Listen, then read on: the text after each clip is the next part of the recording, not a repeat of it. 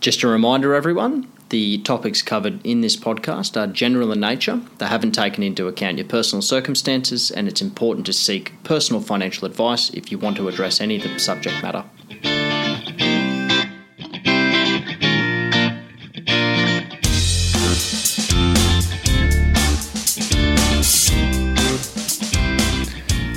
Welcome to the Money Men edition of the 28th of April 2022. Steve May here with Luke Stiles. How are you, Luke? Good, Steve. Time's flying. It is flying. Nearly Christmas again. Yep. General advice warning. Yes. This is general advice. Don't take it personally. There you go. Yeah, don't use it without getting advice of your own from a established financial planner or doing plenty of research of your own. Yep. All right. Good advice, yes. Steve. So it has been a couple of weeks. What have the markets done over the last 2 weeks, Luke? I did a quick little look before we started, and Australian market over the fortnight's down basically 3%. US S&P 500 down just under 6% for the fortnight. Wow. Now, bearing in mind, I did the fortnight from the 13th for them and the 14th for the Australian market because they haven't opened yet. So just to get a fair picture. Fair enough. All right. And you could manipulate those numbers any way you like, because you could use intraday trading figures or end of day or whatever. Yep. But broadly speaking, over the last fortnight, the trend has been down, hasn't it? Absolutely. And lots of doom and gloom in the media about all sorts of stuff. What do you think those two markets have done for the last 12 months on a calendar basis up to the 31st of March? You're going to have to tell me that. Okay, all right. Well, I've got the Australian for the 12-month period to the 31st of March. I know we're in April, but most of the reporting doesn't go to that period for total returns. 15.21% for the Aussie and 15.65% for the S&P 500, so US market. So it's a longer term that you're always looking at, aren't you, when you're looking at share market investing? Generally speaking, you are. So it's just interesting little sort of thing to keep it all in perspective. Still continuing news or stories that the property market is seeming to soften on the back of contemplated interest rate rises and things like that. We'll talk about that shortly. But it's a pretty tumultuous world at the moment, isn't it? As it always is. Yeah. And when you're in the midst of such turmoil, it always seems as though there's never been any other turmoil worse before. But there has been. There has always been another period of turmoil and extreme volatility. Yep. That's exactly right. So we're living it and breathing it at the moment, and what would a good financial plan do? Well, it'd be an all-weather plan to sort of take all sort of circumstances that are going to come their way. And as we always say, if you're invested in good quality assets, you'll be okay. Yep. What are we covering today? We're covering inflation, and it's rearing its head. All right, you've written that in these notes here. It rears its head again.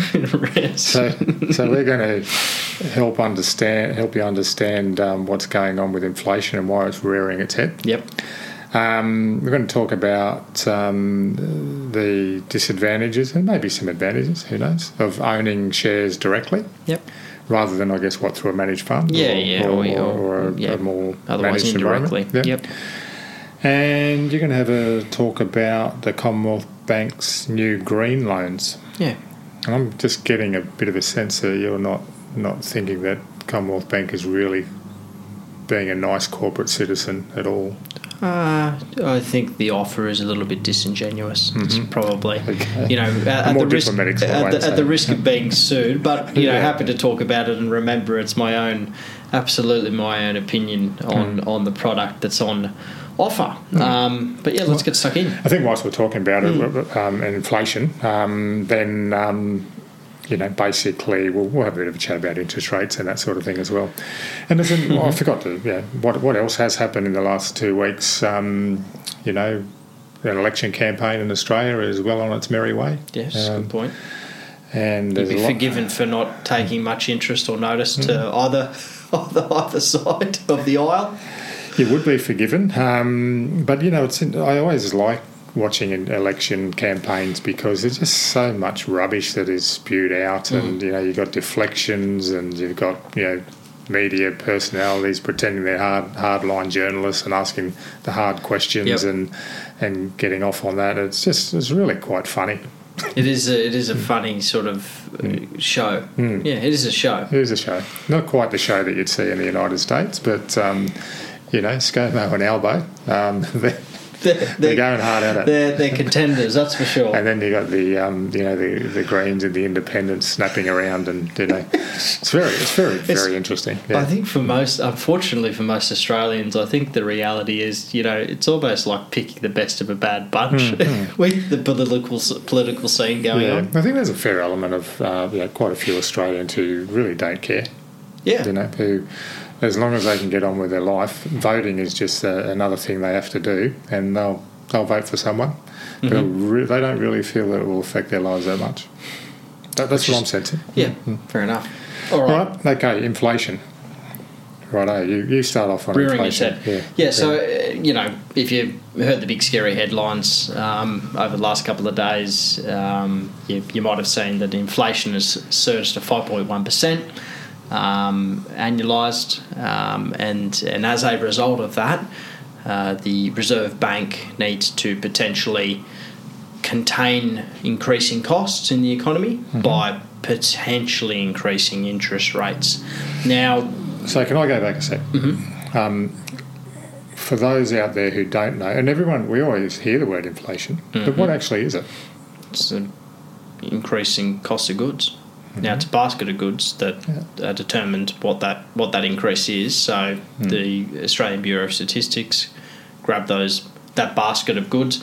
Things like fuel, food, new housing. They're all in there. Yep. They collect that data and then punch it in and make a comparison compared to where that data was, in a previous quarter. Yeah. So get a gauge of what the cost of living is doing. Yeah. So. Is it that the value of your money is lower because it's not buying as much? Is that pretty much what it is? That's a pretty succinct summary. That every dollar that you have buys a little bit less because everything is a little bit more expensive. Yep. In this instance, and I think probably driven by the headlines, it's not a little bit more expensive. It is more expensive. And from the headlines and from the actual data, I think it was the largest quarterly increase since the 2000s and the large annualised increase since 2009, from my understanding. Yep. So what can cause inflation? Spending. Lots of things. Spending. So what's happened over the last couple of years in Australia and the world? Governments have been basically printing money, haven't they? All right, so that's putting more money into the economy to be spent.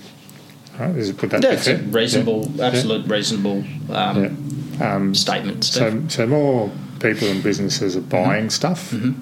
That would be fair. Yep. And because there's more people buying stuff, would it be quite possible that the cost of that stuff goes up because the demand's there?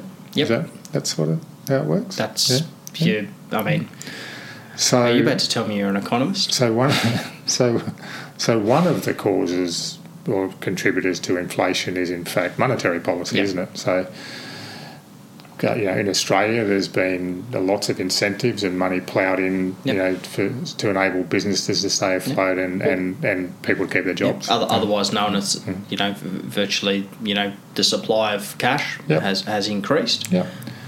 And that's been spent. Yep. Which is what it was designed to do. Yep. And then it's almost a given, in those circumstances that we've had, that we'll come to a point of high inflation. Yep. Yeah, right. Because there's been stimulus of dollars for a lot of years, and not just due to COVID-19, the pandemic. What has been a compounding factor in there is potentially COVID-19 disrupting supply chains, so that's another another contributor. Yeah. Obviously, more immediately is a war in Europe, causing disruption, causing again disruption, which is all flowing through. So they hey, things are getting more expensive. And, I would say they have been for quite a while, and it doesn't, it's not, I don't know that it's a big surprise headline. Things are getting more expensive. There is more money out there, and as a consequence, price of goods are generally going up. Yeah.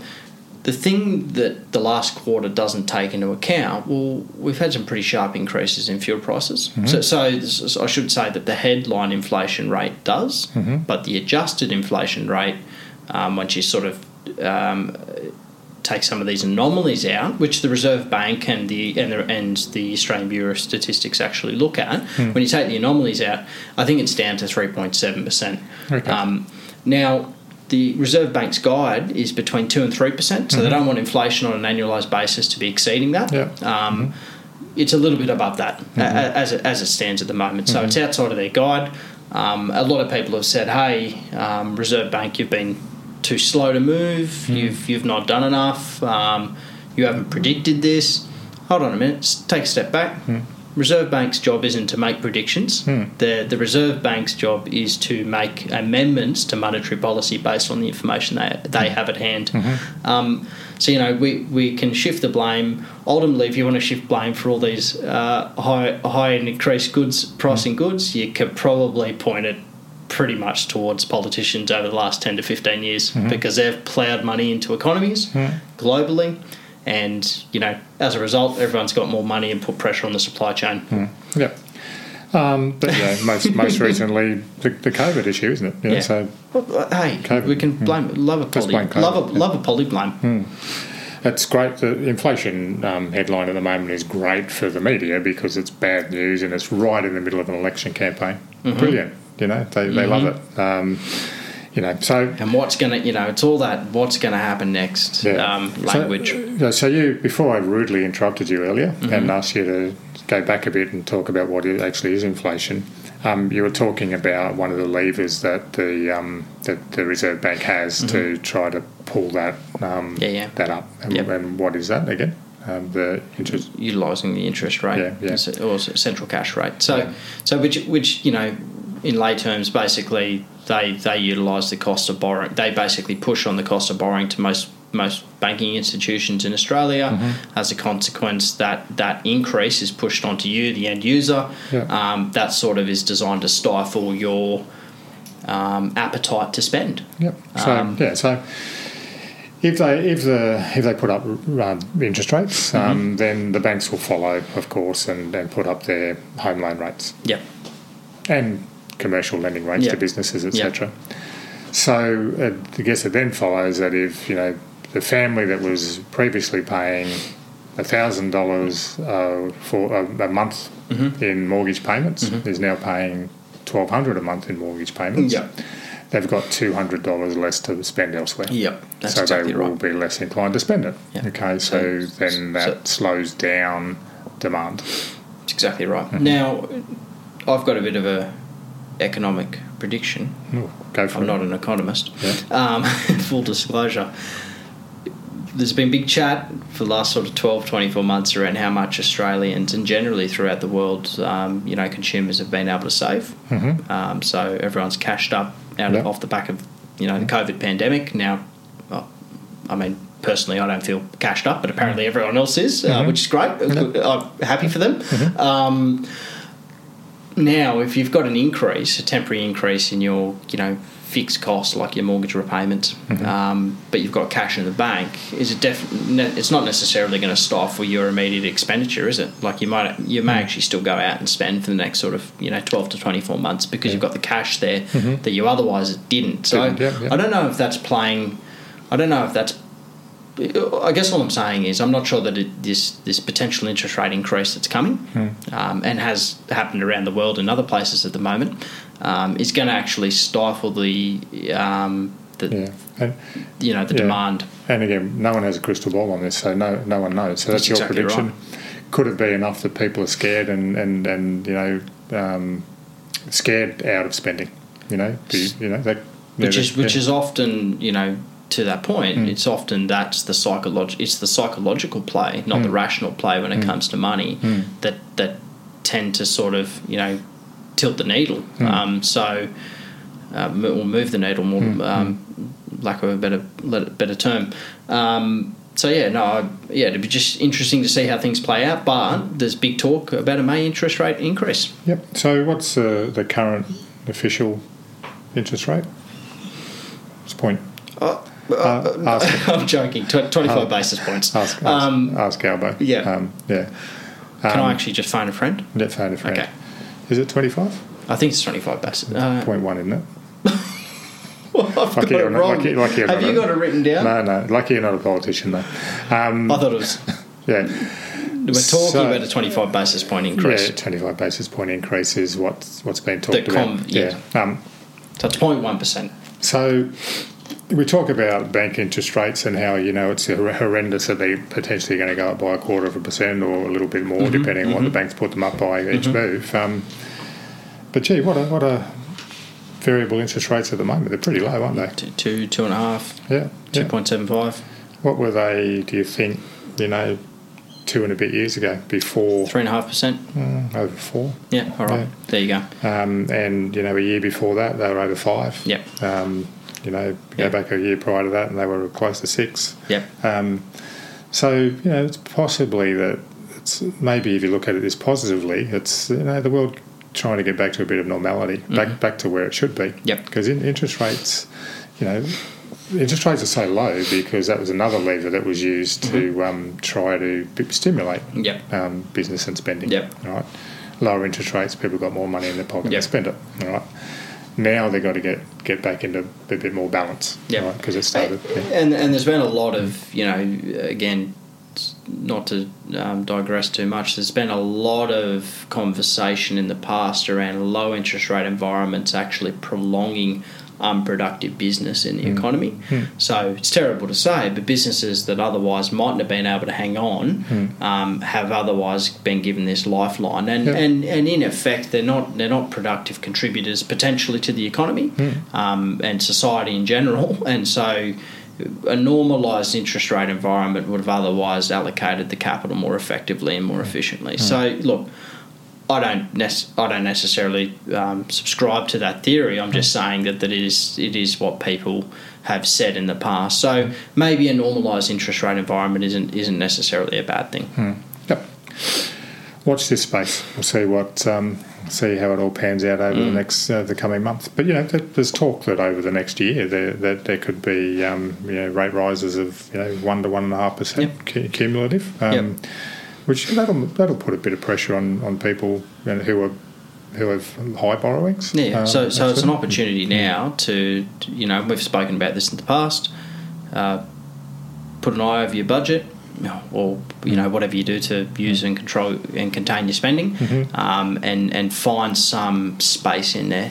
It might be a function that you're already paying a little bit more on the mortgage on a fortnightly, weekly, monthly basis, and in effect the balloon is, the pillow is already there to soften the blow. So that's probably not a bad strategy.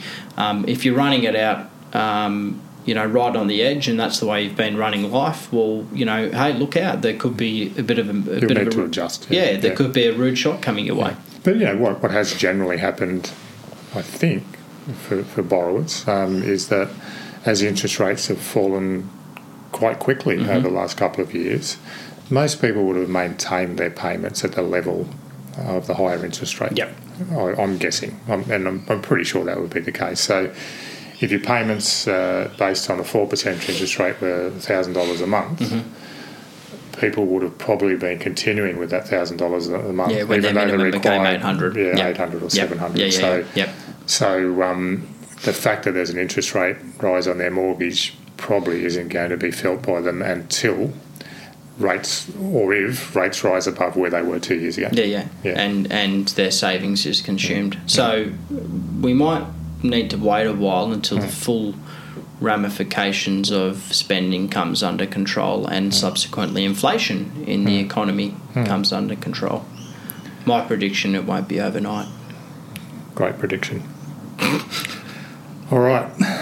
Owning shares. All right. Do you own shares, Steve?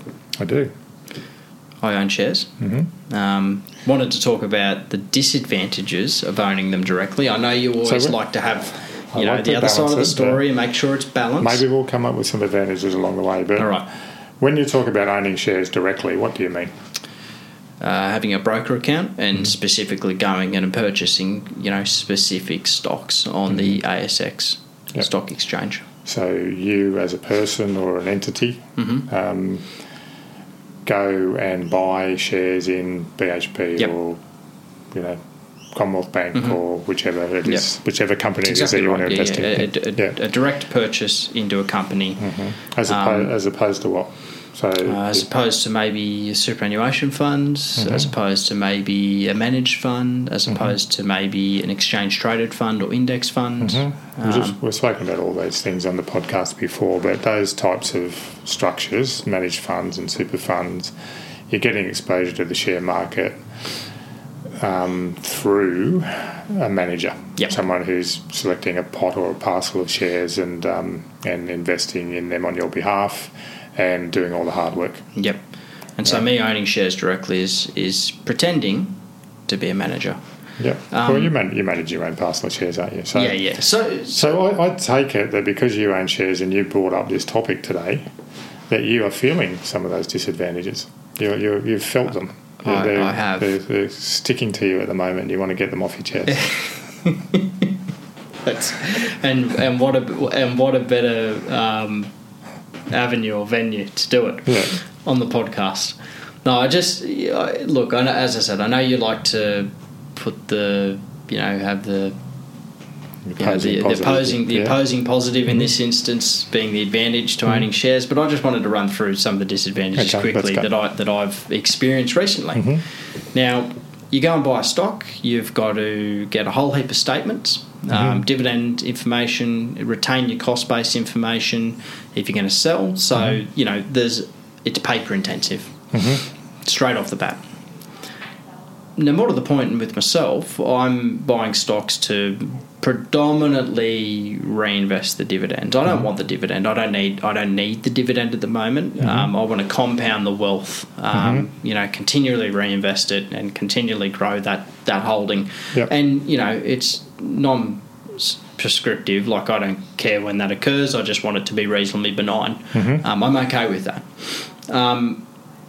Now, more recently, I had a stock that I thought was doing that, and it had been doing it for the last, 5 years. Yep. And very recently, it declared its dividend, and I saw the money go in my bank account. I went, what's going on here? So I wrote to the registry saying, because in the past I've actually had issues with the registry not accepting my nominations for dividend reinvestment and it being, them never actually lodging and completing my requests and there being no trail to prove what my request was. Anyway, so that's another issue of owning the shares directly. Long story short, they pointed out to me that the dividend reinvestment plan for that particular stock or company had been suspended during the interim dividend. I had to go into the company's financials. They're not their marketing financials, which is usually a glossy 4 or 5 pages about how they're going, but they're thick, statements, income and balance sheet statements, to find one sentence in there stating that the board of directors had decided to suspend the dividend reinvestment plan. So, literally had to control find to find it. No reason why, no explanation to the shareholder as to why it had been suspended. So that fired me into a foul.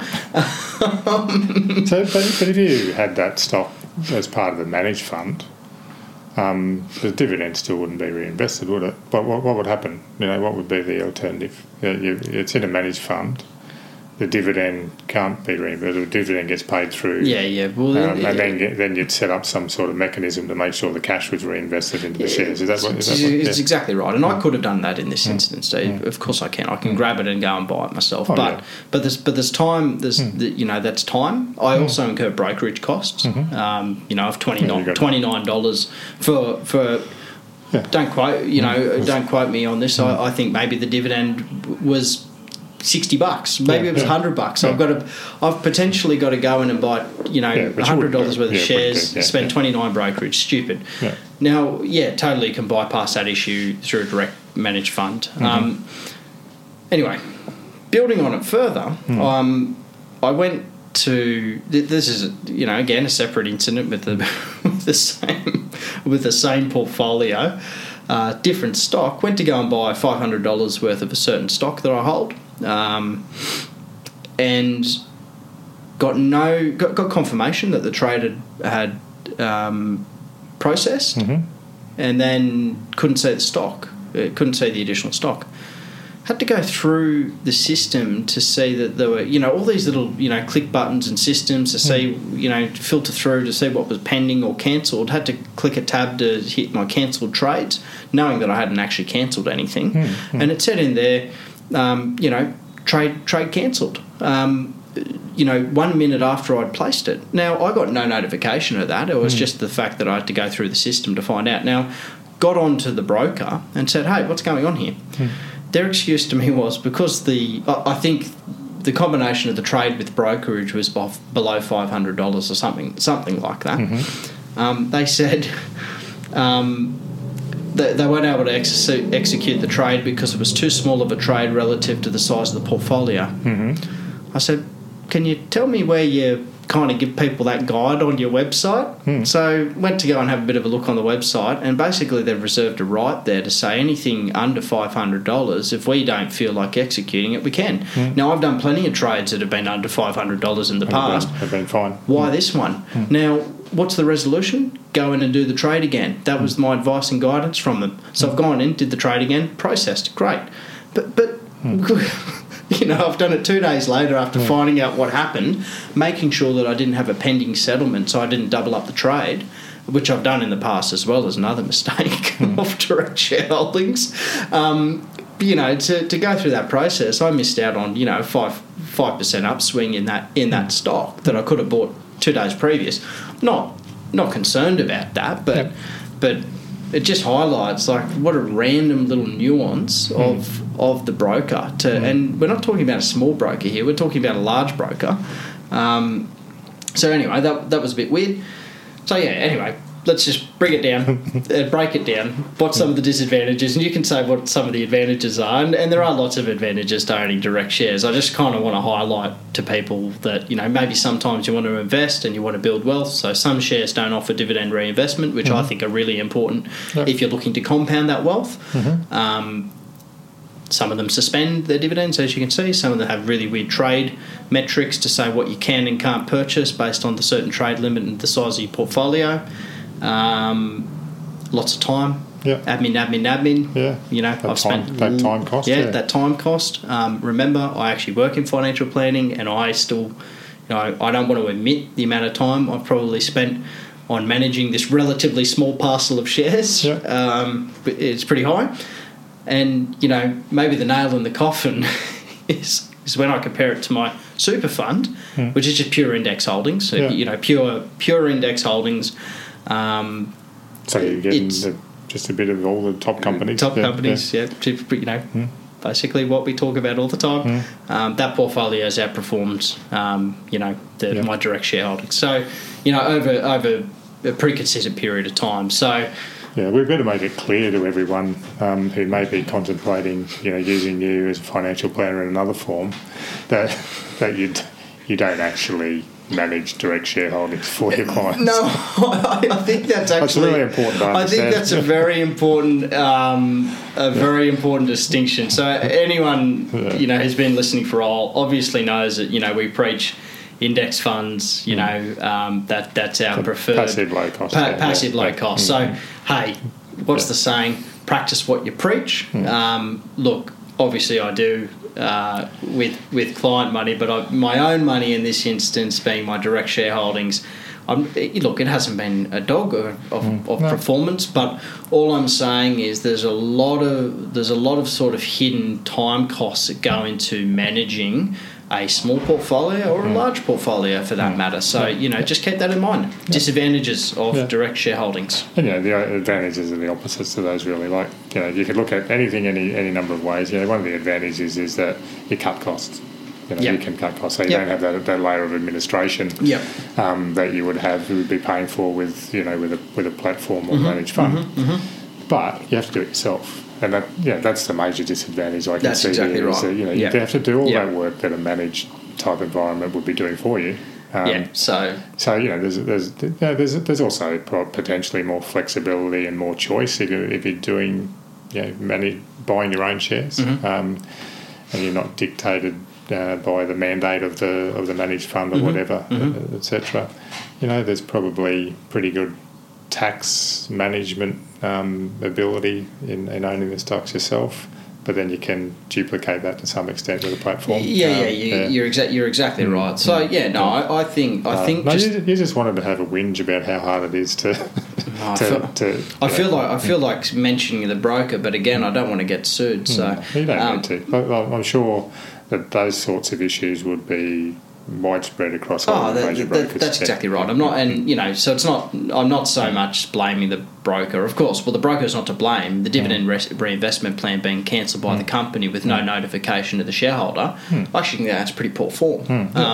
And although there was notification, there was no reason. Really no basis for it. So, anyway, long story short, it can be pretty intensive. It can be pretty dynamic. And so they're all the things just to remember when you're going and buying and owning direct shares. Yep.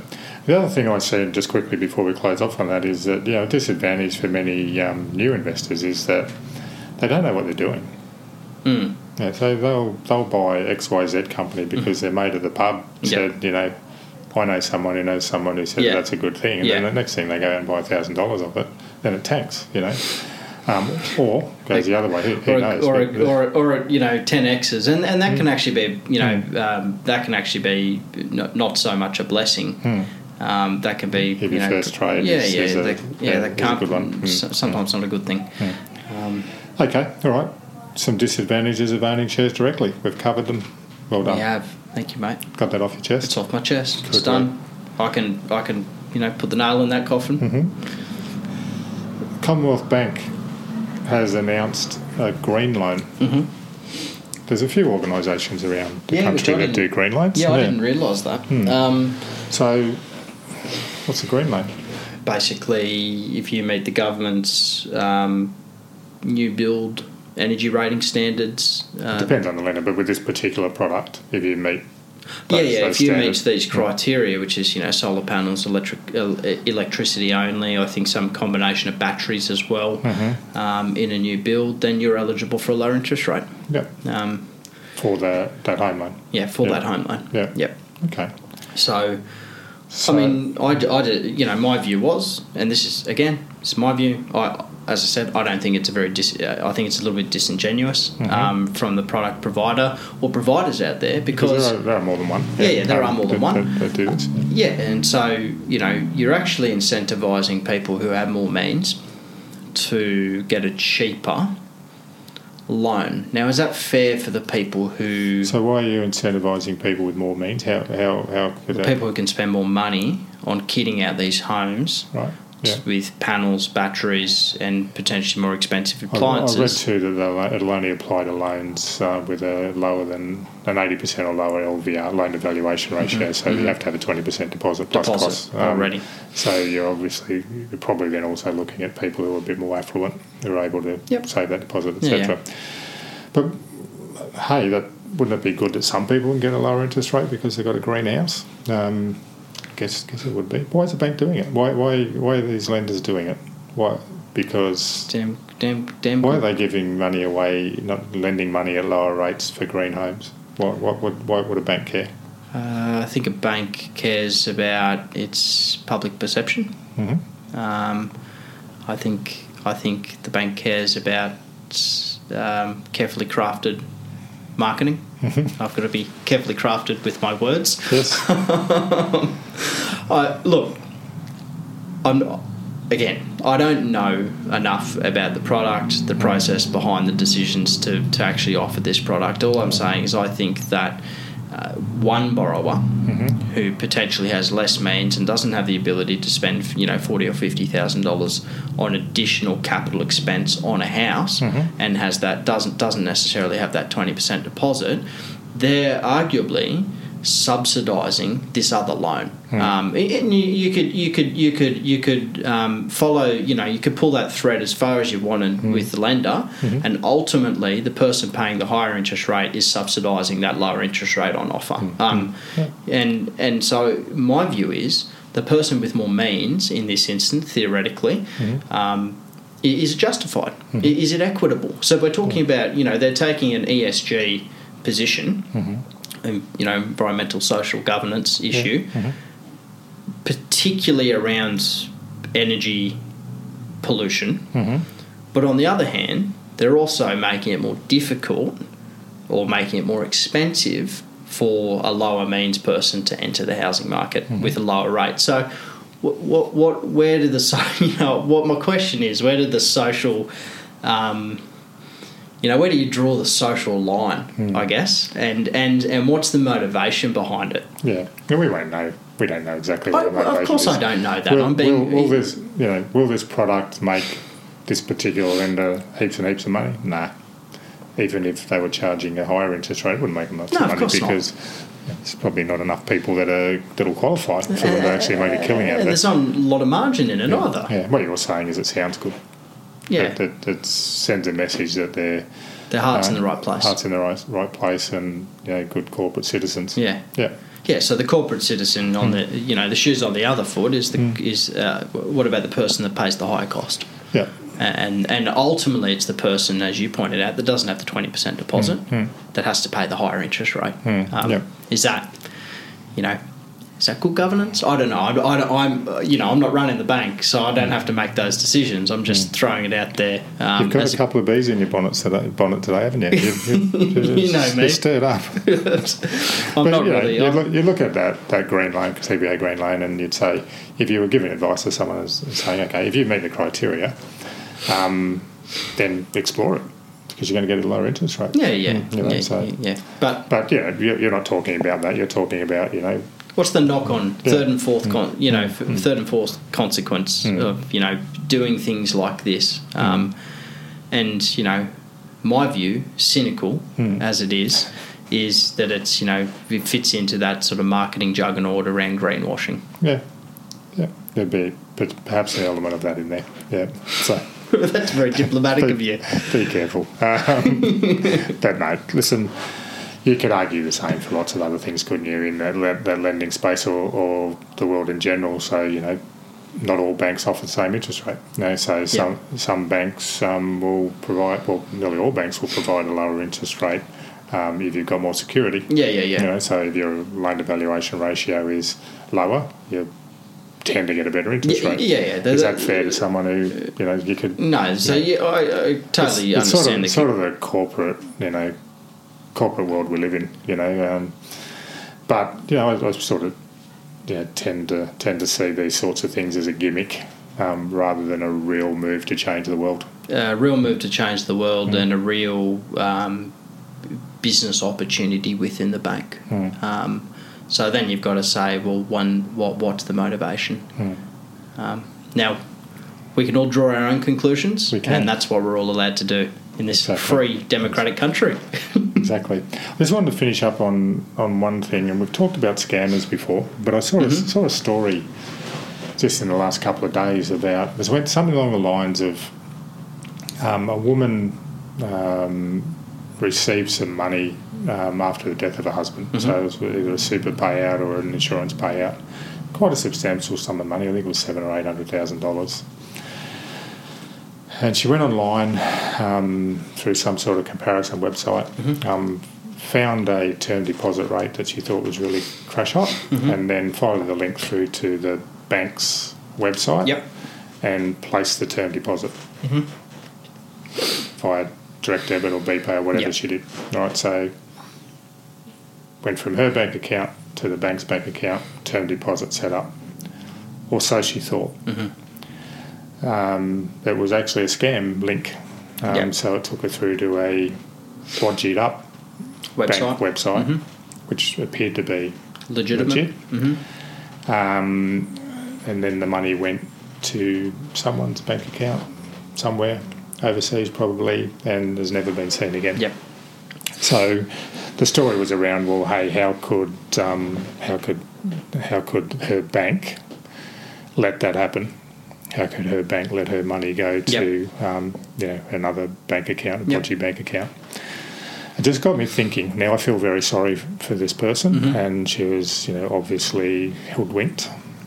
But you really got to be careful when it comes to researching any investment you make. Yep. Because there are plenty of people out there who are willing to take your money under false pretenses. Could have been avoided with a little bit of knowledge, maybe a little bit of guidance from a professional. But if not, you'd probably suggest that you would go directly to that term deposit provider's own website. And place it through there if you're going to do it. Yeah, or marry the information up that you're receiving from a website, or some other third-party link. So, but there's sophisticated fraud. Fraudsters out there, and it's happening every minute of the day. So anyway, I just thought I'd bring that up. It's a very sad case of a woman losing basically her whole life savings through a mistake like that. But it was a mistake, and it could have been avoided by just a little bit of due diligence, and being aware and having that fraud radar on at all times, which we need to have.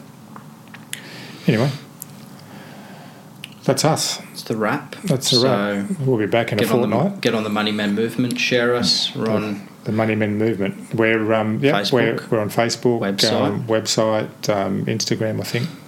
Cool. Awesome. Share us. Do a review. Whatever it is that you need to do to spread the word. That's exactly right. All right. Thanks for listening to our ramblings again. We'll talk again in a fortnight. All right. See you, everyone. Bye.